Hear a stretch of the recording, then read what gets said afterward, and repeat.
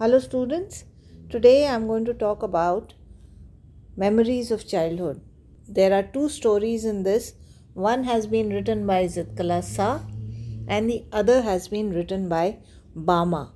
Zitkala Sa is a Native American. She's a Red Indian, so we call her an Indian here. While Bama is a Native Indian, she belongs to southern part of India.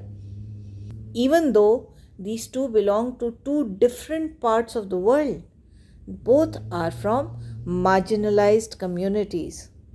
And they talk about the discriminatory attitude that they suffered at the hands of people.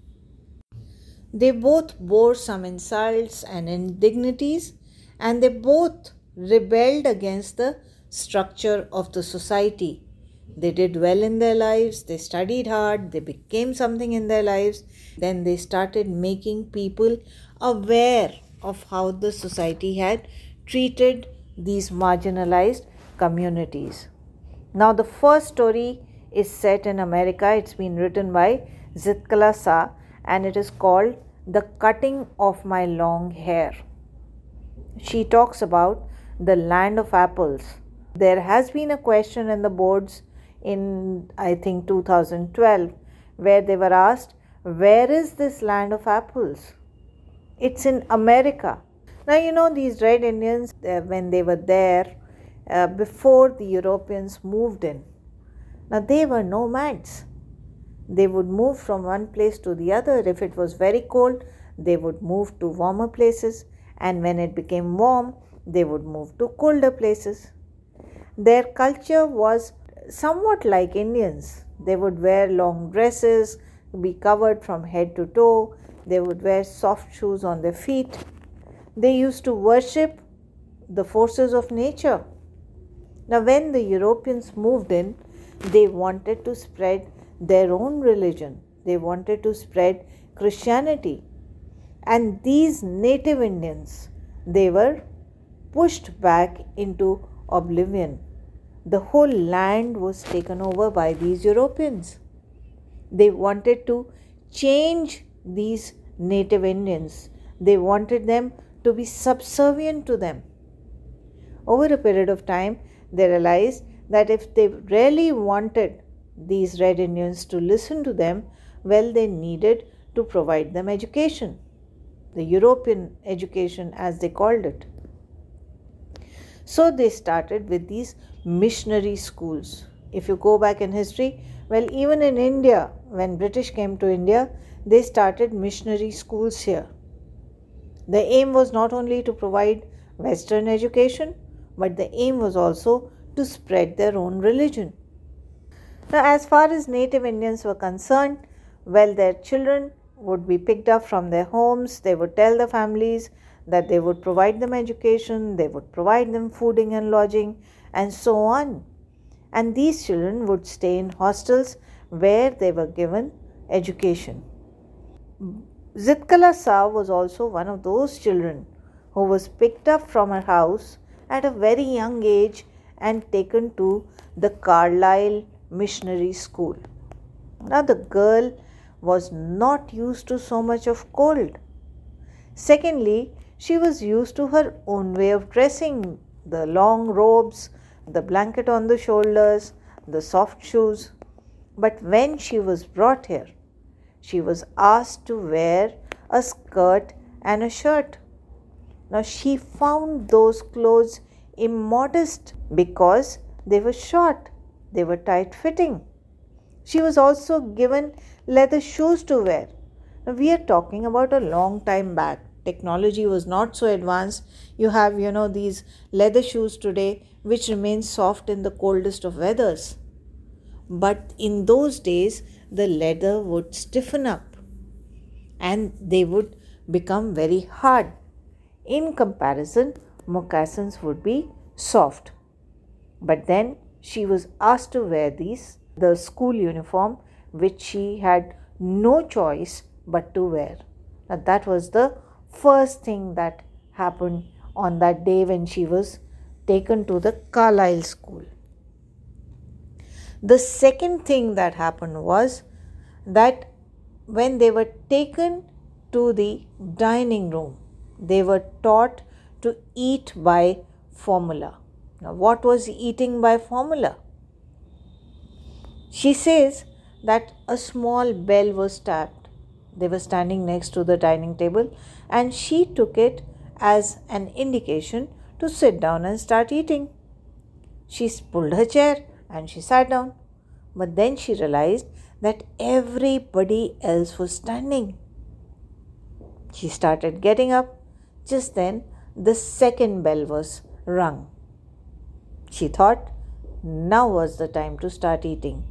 So everybody was seated. She picked up her fork and spoon. But then she realized that nobody else had done so. In fact, they had all hung their heads in a prayer. Because she had not hung her head in prayer, she says she saw a pale-faced woman staring at her. She was probably the warden, and she was not happy with the way Zytkala was behaving. She immediately dropped down her eyes, and then the third bell was sounded. She says she was so scared that she forgot all about eating. While the others were eating, she started crying. She was too afraid to venture into anything anymore. Now, this was the second thing that happened. You are often asked, explain eating by the formula. So, you are going to talk about the three bells. The first bell, everybody was standing next to the table. Second bell, they all sat down and they hung their heads in a prayer. And third bell, they picked up their knives and forks and they started eating.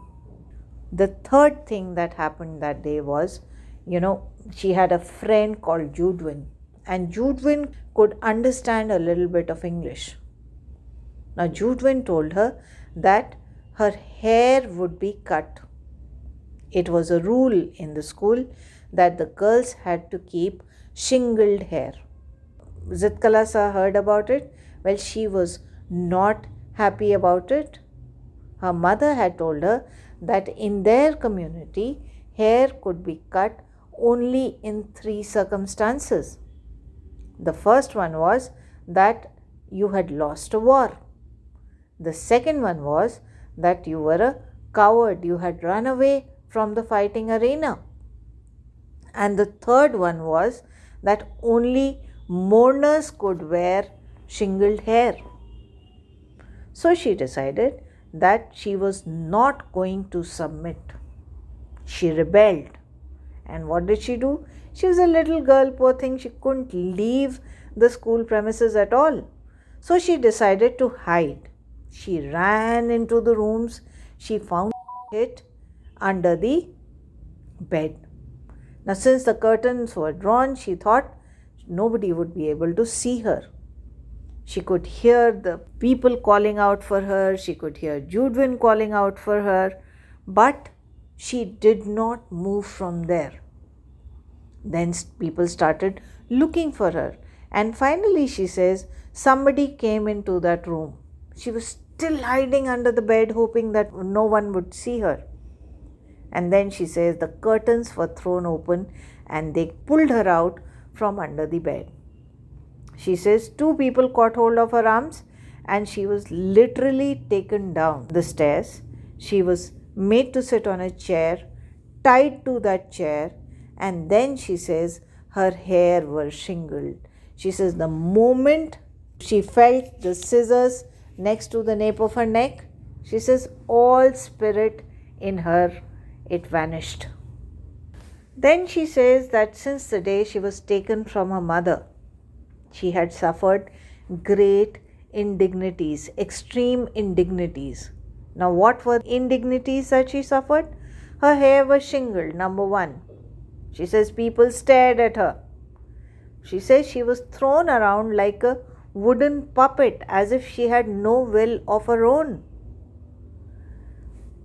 At one time, she says, not a single person reasoned with me.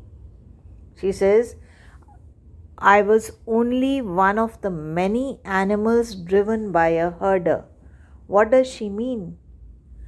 She says, just like animals are sheared or they are hit for no rhyme or reason. If you've seen the cattle walking, well, the person who's controlling these cattle will just hit a cow or a bull just to make them walk in a line. She says that nobody cared for her uniqueness. Nobody talked to her. She missed her mother. Had her mother been there, she would have probably told her why her hair were being cut. She was too small to handle her hair.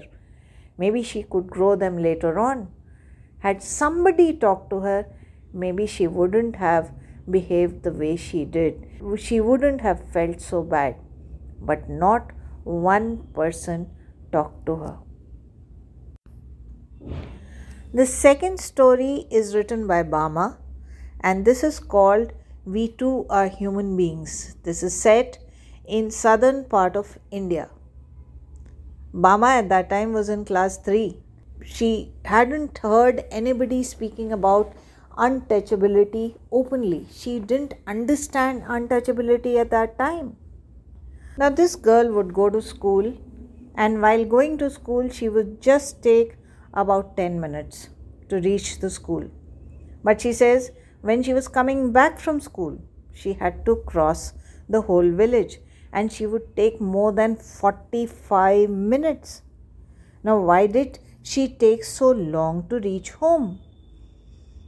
The writer has given several reasons.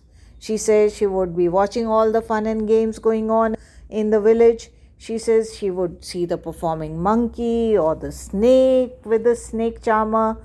There was a cyclist who hadn't got off the cycle for many days, and people would just spin up the rupee notes on his shirt.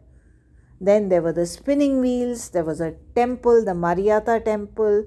There was a huge bell there which would be ringing all the time. People would put offerings there. There were people selling dried fish. There were people selling trinkets. There were people selling other things. She would sometimes watch the cooks cutting the onions by the kg. Their eyes would be watering. So all those things she would enjoy. There was one restaurant where the filter coffee was being poured from one tumbler into the other. A magic performance would be taking place.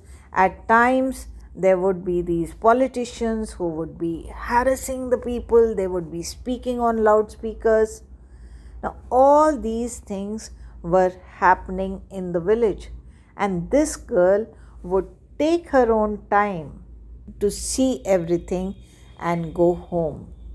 Now, one day, while she was enjoying herself, she saw that the threshing floor had been set up. Threshing is when the husk is removed from the grain. Now, the landlord who was there, he was a young boy, he was sitting on the sacking spread over a ledge. Sacking is a jute bag, a bori. People were driving the cattle. Now, this threshing was being done by the cattle. They were tied to the threshing machine and they were going round and round around it.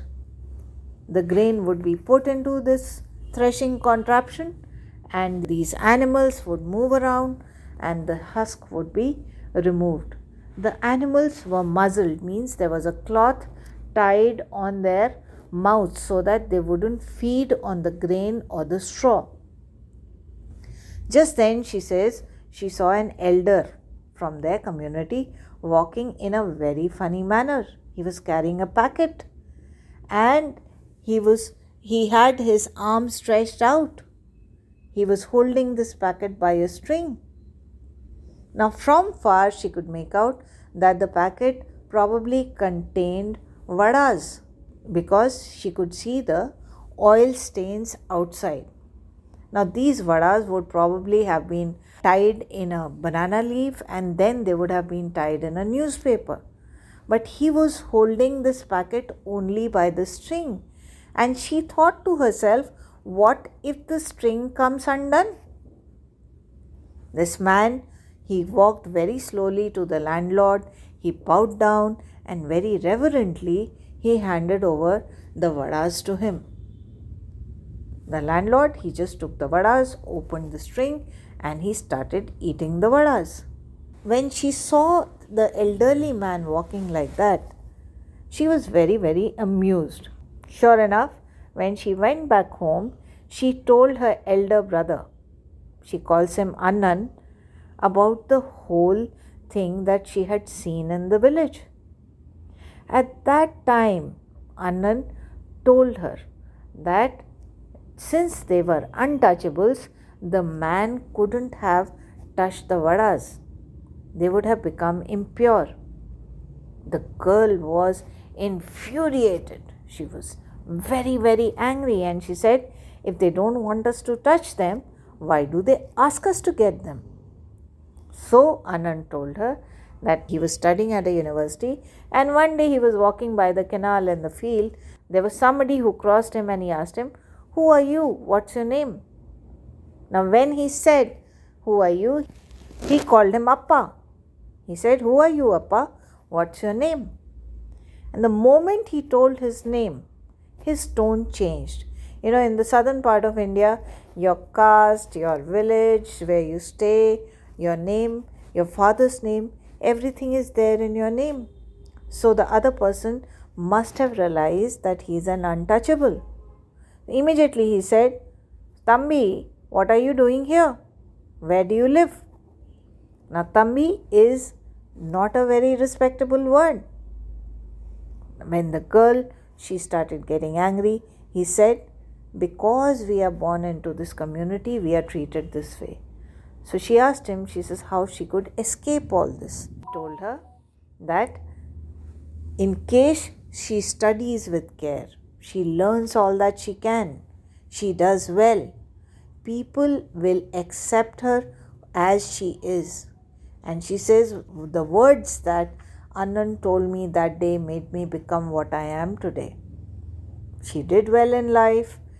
She was vested in the society, and today we are studying her story, so that in itself shows you where she reached.